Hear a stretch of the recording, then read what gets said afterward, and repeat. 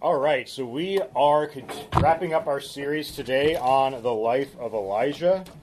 What have we learned so far? What are the peaks and valleys that we have seen Elijah go through? Let's review. So shout them out. What are the things we have seen in the life of Elijah so far in our story? When he cast out the prophets of Baal. Okay. The fire and the water. Right. The what? The fire and the water. The water? Like how we put water on the thing and then it... Oh, gotcha. Yeah, the Mount Carmel experiment, right? Where he puts water on the altar and then God calls down fire over the prophets of Baal, right? What else have we seen in the life of Elijah? Raised him from the dead. Right, he raised a widow's son from the dead. What else? Runs to the mountains. Okay, we see him running away, right, into this deep depression up into the mountains. What else happens in that mountain experience? He's fed by ravens. We see him fed by ravens early on, He tells God just to end it there. right? He gets into a deep depression. God responding in prayer. Okay, God responds to his prayers, right? We see his provision. Reveals the prophets, right? Right, he reveals that there's these people that have been in hiding. We see that moment with Obadiah. Okay? And then last week, what did we talk about last week? Genuinely asking because I wasn't here. He runs because he gets threatened by Jezebel. Okay, he's running because he's threatened by Jezebel.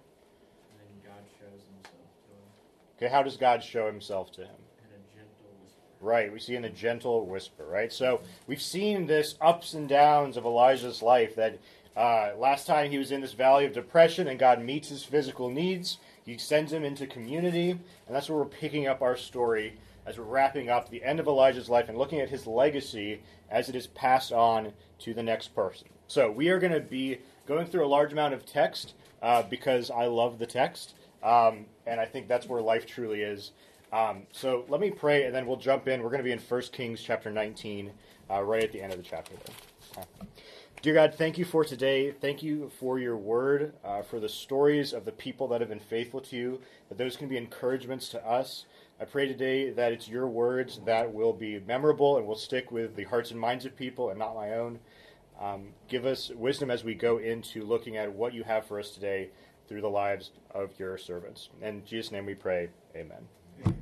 All right, so we are in 1 Kings chapter 19, verses 19 to 21. So, at the end of the last part that we were reading last week, Elijah is told to go out and find some community. That's going to help him out of this period of depression. So, verse 19 picks up. So he departed from there and found Elisha, the son of Shaphat, who was plowing with the 12 yoke of oxen in front of him, and he was with the 12. Elijah passed by him and cast his cloak upon him. So Elijah leaves the mountain, and God sends him to find community. And I think it's interesting where he finds this community, right? It doesn't say that he goes off into a mountain to look for a guy that knows everything about God and has been studying him in Scripture, has been meditating on his word, and has been deeply knowledgeable about how to deal with politics or how to help him with Ahab. He goes to a farmer, or he goes to a guy that's plowing with oxen, and that's the guy that he is going to be passing on the mantle to. And I think that should be an encouragement for us, that God wants everybody, no matter what station of life you're in. If you are out in the world just as a farmer or working, you're in Franklin County, that's who God wants. He wants all of us. Anybody is able to serve God. We also see here that there are 12 pairs of oxen attached by a wooden yoke plowing the field, and they each pass by as Elijah is standing there until he gets finally to Elisha. So commentators seem to think that the reason for all of this is that he was pretty wealthy. To have 12 pairs of oxen plowing a field implies that he had a lot of wealth. And so as these 12 servants are going by, each with a pair of oxen, they finally get to the last one. We see Elisha, which is going to be confusing for me to say all day today. So we have Elijah, who is the prophet we've been talking about, and he passes on the mantle to Elisha, which again sounds very similar. So I apologize. But those are the names. I don't know. Part of the picking of this guy is because his name sounds similar or not, but that's where we are. And so we see that as Elisha passes by, Elijah puts his cloak over his shoulders. All right, and this is a way of showing adoption into a family. It signifies the favored son to get the inheritance of the father. Right? We see this other places in Scripture too. In Genesis, we see Jacob favored Joseph over all of his brothers. And what did he give Joseph? Right, a cloak of many colors. Right, he places this on his shoulders. In Genesis 37:3, it says, "Now Israel loved Joseph more than any of his other sons, because he was the son of his old age, and he made him a robe of many colors." We see in Jesus' parable of the prodigal son, when the son comes back, the father welcomes him in as the favored son. In Luke 15:22, it says, "The father said to his servants, 'Bring quickly the best robe and put it on him. Put a ring on his hand and shoes on his feet.'" Right? It's a way of signifying adoption and inheritance as the favored son. But we get the next part of the story, where Elijah ultimately leaves it as a choice for Elijah. He puts his cloak, and then it says Elijah passed by, right? He just goes on. And so Elisha has a choice of what to do. It's as if he's saying, "I've given you the cloak, will you follow me?" Right? I've chosen you, you're my favored son, but it's ultimately your choice. And again, we start to see ourselves in the picture of this story. Verse 20, we see his response. "And he left the oxen and ran after Elijah and said, 'Let me kiss my father and my mother, and then I will follow you.' And he said to him, 'Go back again, for what have I done to you?'" Remember, Elisha probably comes from a wealthy family, right? He has a lot to lose here. It's not just that he has a family, but he has a wealthy family. And I think it's cool that this is like the positive example of the rich young ruler from Jesus' time, right? He says, "I have so much wealth, and yes, I will run after Elijah. I will give it all up." He is all in. I love also that it says he ran, right? It's not that it's an instant choice. He puts his cloak on him, says, "It's up to you," and then Elisha books it, saying, "I'm coming with you." But at the same time, Elisha also says, could he say a final farewell to his family? And Elijah must realize, like, you're all in, but it's going to cost you everything. And so that's his reaction here, as he says, "Go back again, for what have I done to you?" Right? He's thinking about his own life as a prophet, all the things that he's gone through, the ups and downs. He knows what he's asking for his prodigy to do. And so he has sympathy for him. He knows the weight. And so he allows Elisha to go back and say a final farewell to his family. And you have to wonder, does Elijah do this because he doesn't have a family himself? Right? We don't know a lot about Elijah the Tishbite. It just says he comes down the mountain and he's there. Where's the rest of his family? Did he have a similar situation? Did he have to give up everything to be this servant of God as well? Is that why he takes sympathy on Elisha in this moment? In verse 21, it continues, "He returned from following him. Elisha took the yoke of the oxen and sacrificed them, and boiled their flesh with the yokes of the oxen, and gave it to the people, and they ate. Then he arose and went after Elijah and assisted him." Elisha not only goes and runs after his new mentor, but he gets rid of everything that could hold him back. Right? He doesn't just leave and follow Elijah. He kills all the oxen, and then doesn't just leave the meat for later, right? He gives it to everyone. It's gone. It's not coming back. It's not of any use to him after this point, right? It's all gone. There's a story about a Spanish conquistador named Hernando Cortez, who was a terrible person. But when they landed in the New World in 1519, he had his men burn all their ships, so there was no going back, right? You had to go forward. You couldn't retreat. And so would we be willing to do the same thing? Right? Not just leave our lives as we know it, but make it so we could never return. Are we all in to what God wants us to do? And so we see a couple things from this first story, the initial call of Elisha. One is that God wants everybody. Right? No matter where you are, if you are faithful to him, he wants you and he will use you. We also see that God wants people to choose him. Right? It's ultimately a choice. Will you follow me? And we have to surrender completely, or else stay comfortable and stay out of it. But it's our choice. And the third thing we see is that God wants every part of us. Obeying means giving up everything. Will we burn the ships and follow after him? So we're going to pause and have just a little discussion. I encourage you to move around and meet some new people and talk about this. If you were Elisha, what aspects of this story would be hard for you to give up? Right? Is it the job? Is it being a farmer? Is it the family? Is it the wealth? Is it the prospects of future goals? What is it that holds you back from being all in? All right? So we're going to move around, chat with a couple people for a few minutes about this question. All right, let's go ahead and bring it back. We got more to talk about. Go ahead and bring it back, guys. Find your spot. We'll have a couple more discussion questions as we go.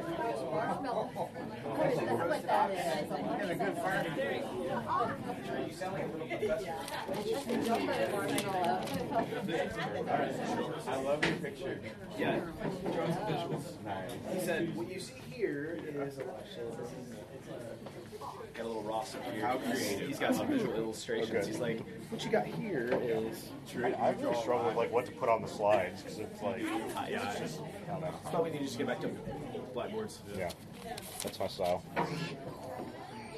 All right.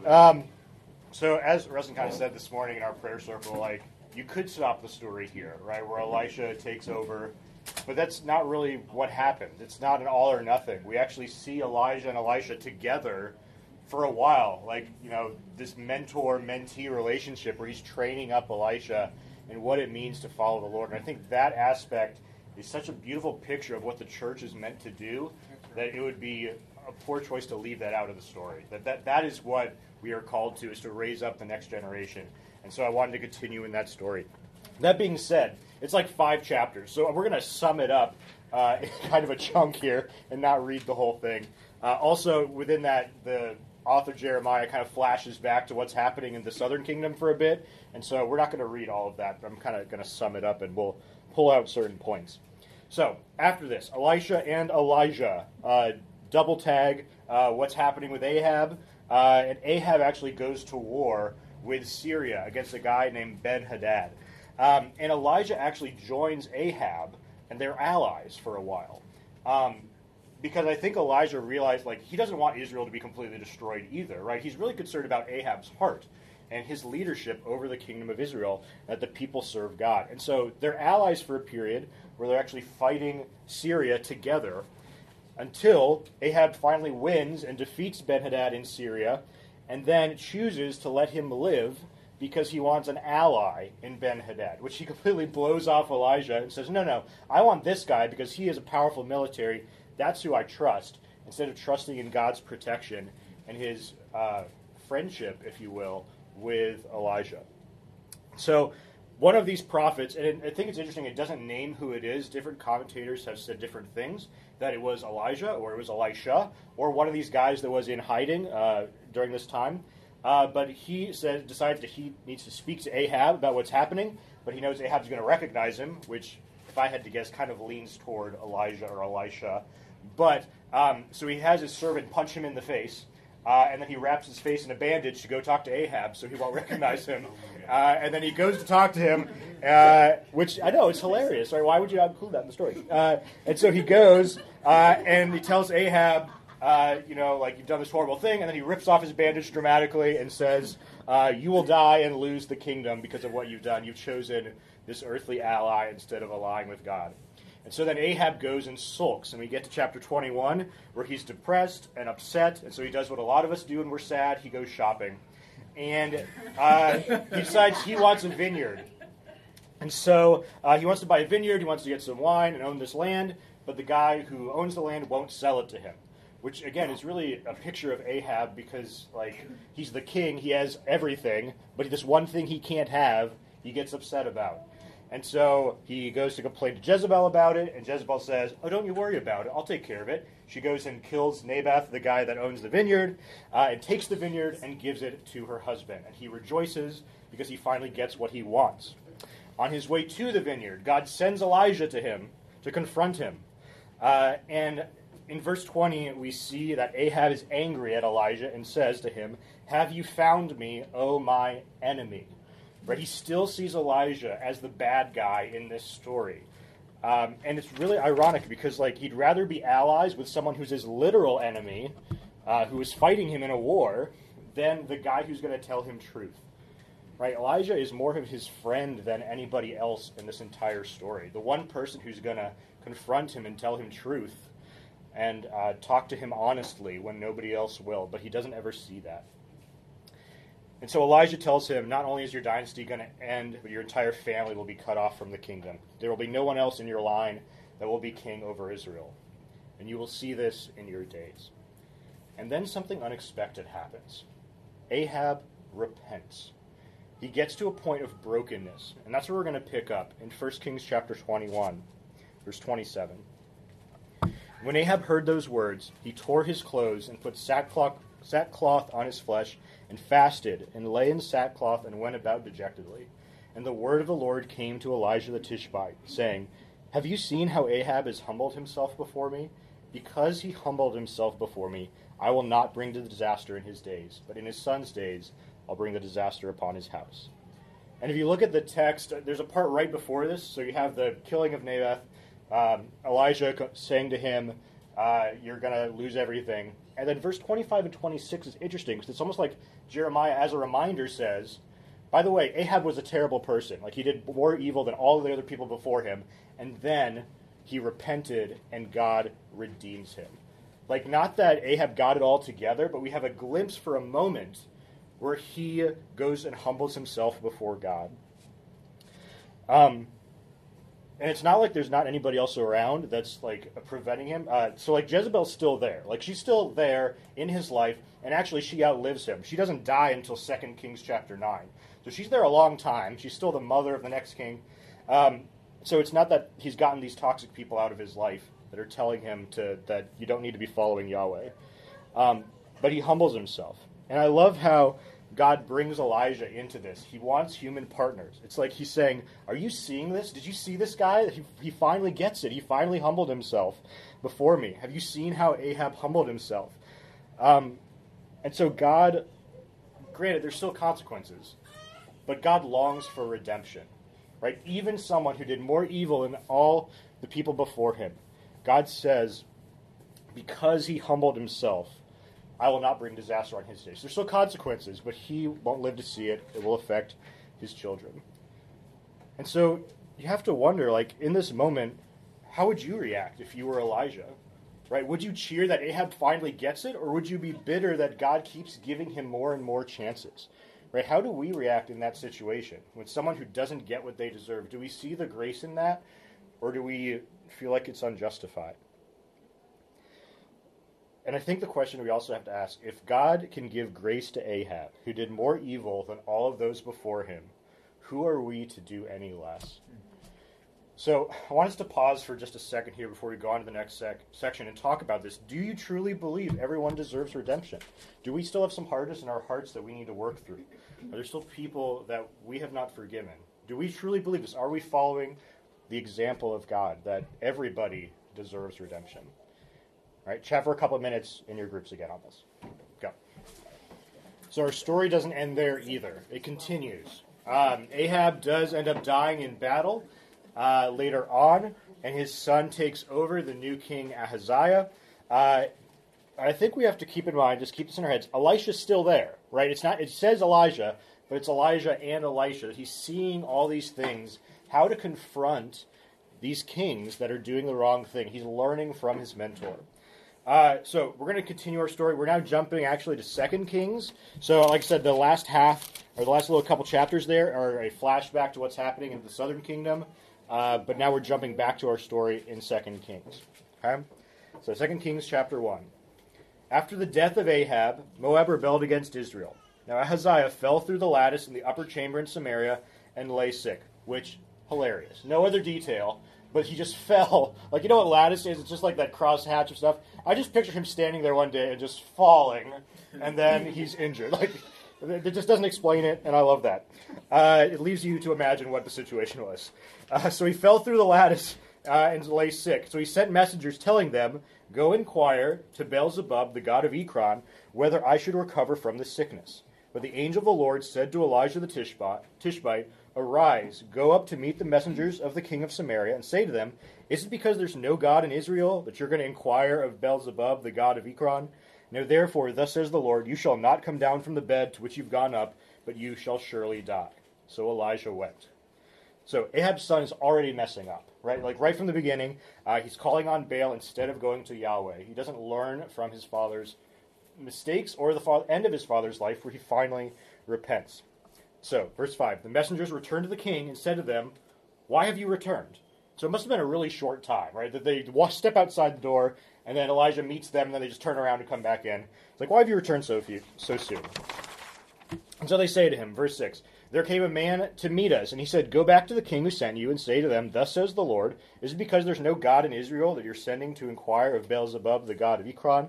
Therefore you shall not come down from the bed to which you've gone up, but you shall surely die. And I love this part. I love the reaction of Ahaziah. He said to them, What kind of man was he who came to you and told you these things? And they answered him, He wore a garment of hair with a belt of leather about his waist. And he said, It's Elijah, the Tishbite. Right? You can just see kind of the comedy there, this rolling of the eyes of Ahaziah. Like, he's known by what he looks like. Like, what does he look like? He's wearing this garment of hair and this leather belt. It's like, Elijah. But I think, too, there's a deeper truth here. If you're someone who speaks truth into people's lives, you get that reaction eventually. That people start to know you as that person that is going to be the one that tells it like it is and reveals the truths in people's lives, and people will balk against that. So, verse 9. Then the king sent to him a captain of 50 men with his 50, and he went up to Elijah, who was sitting on the top of the hill, and said to him, O man of God, the king says, Come down. But Elijah answered the captain of 50, If I'm a man of God, like he addressed him, let fire come down from heaven and consume you and your 50. Then fire came down from heaven and consumed him and his 50. Right? So I think we forget, Elijah calls down fire a couple times. Like, Mount Carmel's the big one. And I think it's also telling of the faith of Elijah. He doesn't need to set up a big altar this time and douse it with water. He's gotten to a place in his life where he's like, God called on fire. And it just like torches 50 people, right? That we see how much he has grown in his faith in God and his relationship and understanding of what God wants him to be doing. And then, right, he calls down fire. So the captain tells Elijah, come down. And God says, no, fire will come down. And then it takes 2 more times of that. He sends another 50 men. Another pillar of fire comes down and hits them. By the time you get to the third one, the captain has a little more sense after seeing 2 scorched spots of earth where people used to be. And he begs Elijah for his life and says, look, I know the king said to come down, but please, don't kill me. Just could you come down and talk to him? And so Elijah agrees to go and meet with King Ahaziah, where he tells him the same thing he told his messengers. You're not going to survive this illness. You're going to die because you went to a different god besides Yahweh. And then the son of Ahab dies, and there is no one else in Ahab's line. And that is the end of his line. Ahab's brother ends up taking over after this as the next king. So, I think the other part that we see in this that, again, is not in the text but is implied, is that Elisha gets to see this. Right? He's not there for the first one, not for the Mount Carmel fire, but he gets to see these other ones. And I think it's also important for us to understand that as this mentee, this person that Elijah is mentoring, he gets to see Elijah at his best, where he gets to stand up to the king, and then he gets to see God's power intervene dramatically. Right? And so this will be important for Elisha as he grows to be this new prophet taking over for Elijah. Right? He sees the hard truths that he gets to tell the kings and the power of God. He gets to see that God will provide and protect those who serve him. And we see it ourselves that following the Lord is a journey. And we all learn different lessons at different parts in our lives. And so we can make the path easier for other people by showing them what we have learned, how God has been faithful to us and how he's provided for us. And it is our duty to pass that on to the next generation. The mission is not over once the fire has come down. It is for the next generation to continue. And so I want us to take a couple minutes and talk about that for a little bit. What knowledge and experiences can we pass on to other people? And if you want to go more specifically, does anyone come to mind who you could be training up in faith? Are there people that you already recognized that are on that path, that have that potential, that you want to show and save them some pain so there's less valleys in their journey? All right, group up again, and let's talk about this for a little bit. So now we reach the climax of our story, okay, in 2 Kings chapter 2, the chariots of fire. So, here we go. Now when the Lord was about to take Elijah up to heaven by a whirlwind, Elijah and Elisha were on their way from Gilgal. And Elijah said to Elisha, "Please stay here, for the Lord has sent me as far as Bethel." But Elisha said, "As the Lord lives, and as you yourself live, I will not leave you." So they went down to Bethel. And the sons of the prophet who were in Bethel came out to Elisha and said to him, "Do you know that today the Lord will take away your master from you? And he said, yes, I know it. Keep quiet. Elijah said to him, Elisha, please. Yes, I know. And yes, thank you. Okay. All right. But he's, I don't know where I am now. It repeats 3 times, so it's really hard to follow. Okay. I'm just going to go 4. Elijah said to him, Elisha, please stay here, for the Lord has sent me to Jericho. But he said, as the Lord lives, and as you yourself live, I will not leave you. So they came to Jericho. The sons of the prophets who were at Jericho drew near to Elisha and said to him, do you know that today the Lord will take away your master from you? And he said, yes, I know. Keep quiet. Then Elijah said to him, please stay here, for the Lord has sent me to the Jordan. But he said, as the Lord lives, and as you yourself live, I will not leave you. So the 2 of them went on. Okay, so we see this pattern of 3 things, which is a very biblical way of explaining a point. And we see these prophets at each of these places being like, hey, do you know that God's going to take your mentor away from you? And when I read that, and I've learned as I've read Scripture, when there are specific details, that the details matter, that people are referencing other things. And this is really cool. I think you're going to love this, is that these places that are mentioned here are pointing to something. Okay? So we have Gilgal, Bethel, Jericho, and the Jordan, which are references to another person who passes on power to a successor, who wasn't sure if he was going to be able to make it, but is able to do incredible things through the Lord. And it's Moses passing on power to Joshua. And these 3 places are places Joshua experiences God and knows that he is the rightful successor to Moses, and the people begin to trust in the power of God again as they are entering the Promised Land. But they're in reverse order. So, Elijah and Elisha go Gilgal, Bethel, Jericho, Jordan. The opposite is in Joshua. So I'm going to show you these places here. So Joshua starts off, parts the Jordan waters, crosses with the Ark of the Covenant. Joshua then leads the people in the destruction of the walls of Jericho. And then Joshua exposes the sin of Achan, who took some treasure from Jericho at a place called Bethel. And then Joshua defeats the Gibeon people at Gilgal because God puts their army into a panic. And so the question that I was asking when I was reading this is, why do these prophets know Elijah is going to be taken up, or that something's going to happen? It's because they see the reference that's happening, but they see it in reverse order. So Gilgal to Bethel to Jericho, and then at the Jordan. What's supposed to happen at the Jordan? The crossing of the water and the end of this picture, right? So when Joshua crosses the Jordan, right, he parts the waters with the Ark of the Covenant. And so these guys are following them and saying, hey, something's about to happen here, because we see this picture of these places of Elijah and his mentor that he's going to pass power onto in a similar way that Moses passes on power to Joshua. So, at each of these places, the other thing we see is that Elijah asks his student, will you leave me now? And Elisha gets the picture, and he says, no, I'm not leaving you. Like, I am going to be the Joshua to your Moses. I'm going to finish the work that you started and get your people to enter the Promised Land. And it's also a great picture of what we read last time about how Elijah leaves his servant and goes off into this depression.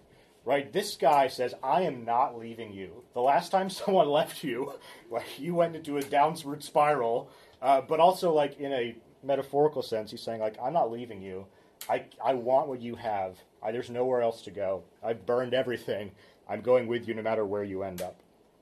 And so it really is a picture of this test that he's giving his student of, will you leave me or will you stay?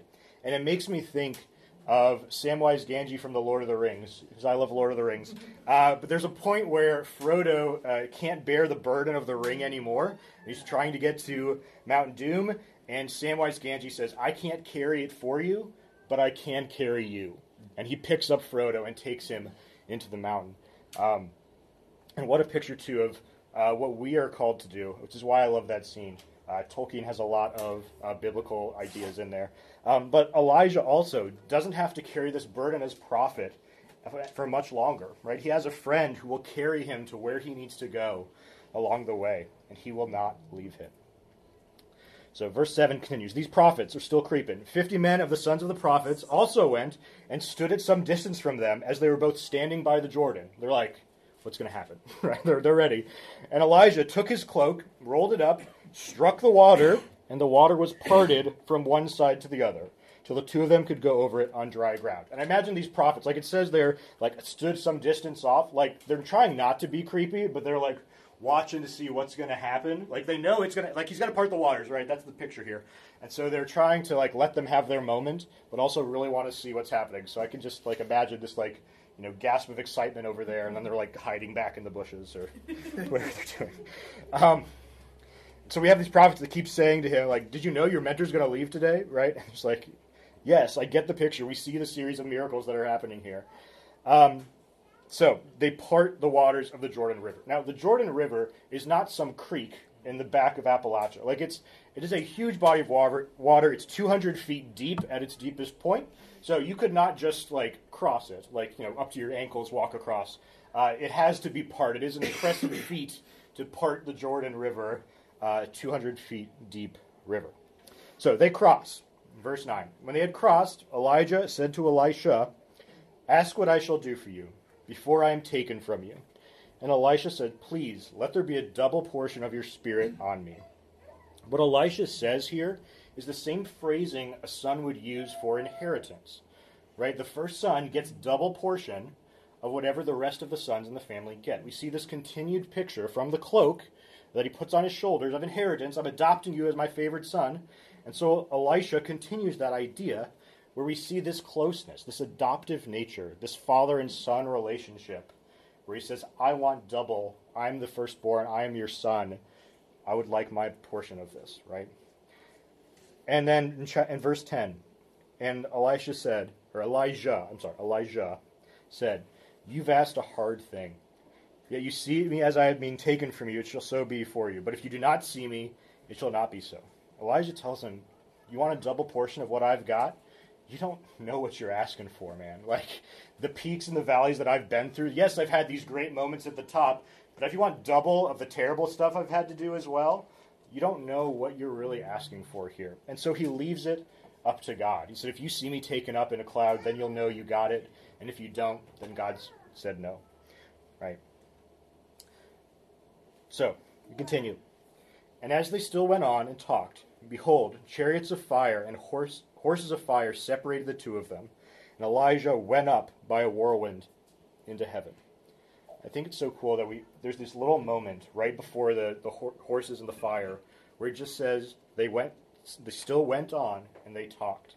Right? What an intimate moment. And you have to wonder, what did they talk about? Right? It's this moment right before this is happening.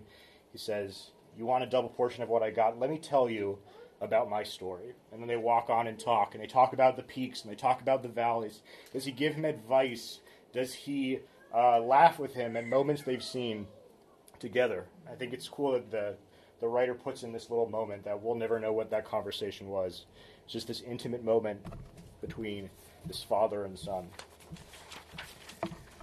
And then it happens. The chariots of fire and the horses come down, and Elijah is gone in a whirlwind. Now, part of the symbolism of this, you can go ahead into the picture here, is that Baal, the god that Elijah is against for most of his life, is often depicted riding a chariot of clouds, which it's not quite right in that picture, but a chariot of clouds, right? And so it's only fitting that Elijah is taken up with a chariot that comes through and then a whirlwind of clouds takes him up, right? A chariot of fire in this whirlwind.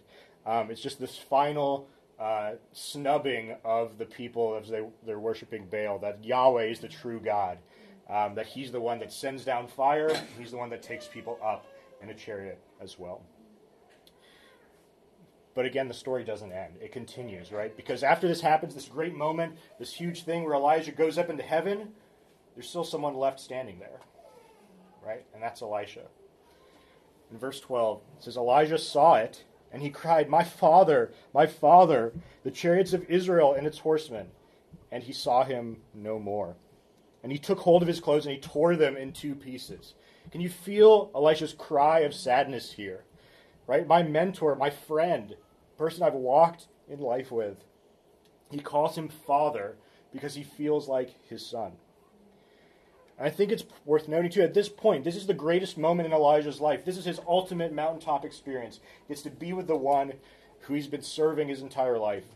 But it's also the lowest point for Elisha. When you're experiencing a mountaintop or you're experiencing a valley, it is also someone else's valley or mountaintop. And that's why we need each other, to encourage each other in the valleys and in the mountains. We can see that it's not all or nothing. It's different perspectives for different people. Verse 13, and he took up the cloak of Elijah that had fallen from him and went back and stood on the bank of the Jordan. Right, the cloak had fallen. That thing that he put over his shoulders and said, I choose you. You are going to be my successor. It had fallen from him in his sadness at seeing his mentor leave. And this is such a symbol of his own spirit, that it had fallen at seeing his mentor leave. But then he picks it up again. He doesn't stay in the valley. He doesn't stay in the sadness. He picks it up again. That hairy cloak that so identified Elijah. Every time people saw him, that's what they said, right? He wore a cloak of camel hair. It's now passed on to his mentor, or to his mentee, and he picks it up, and he stands at the bank of the Jordan, wondering, can I really do this, right? What just happened at the Jordan? He just parted the river with this cloak. Am I really able to do this? In verse 14, then he took the cloak of Elijah that had fallen from him, and he struck the water, saying, where is the Lord, the God of Elijah? When he struck the water was parted to one side and to the other, and Elisha went over. Because God is faithful. And he answers, says, I am with you.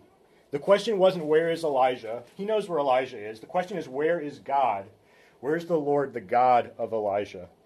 Am I really continuing this tradition? Am I really the one that he has chosen?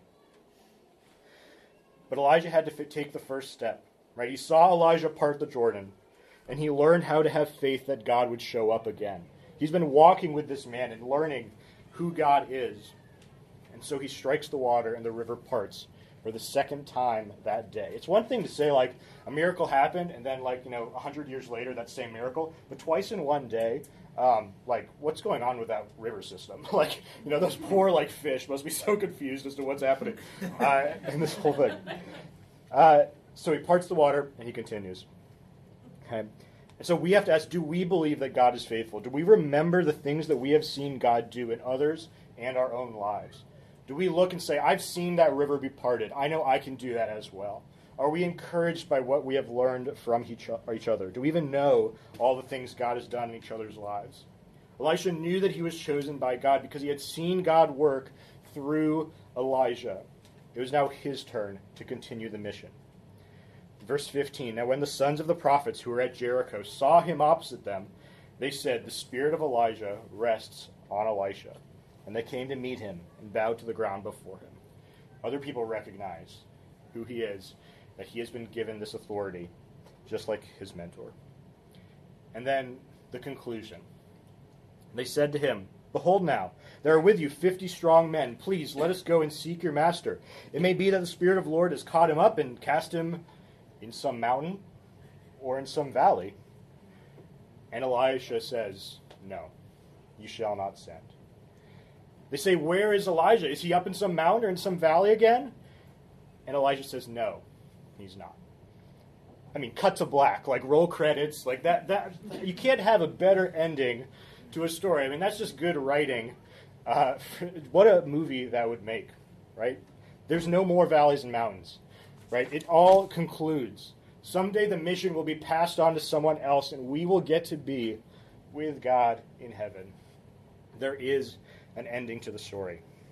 And through the lives of these men, we see that through all the ups and downs of life, our bedrock principle that God is still God. He wants human partners. He wants every part of us. He's faithful to protect and provide. He cares about the needs of his people. He wants to be known by all of his people.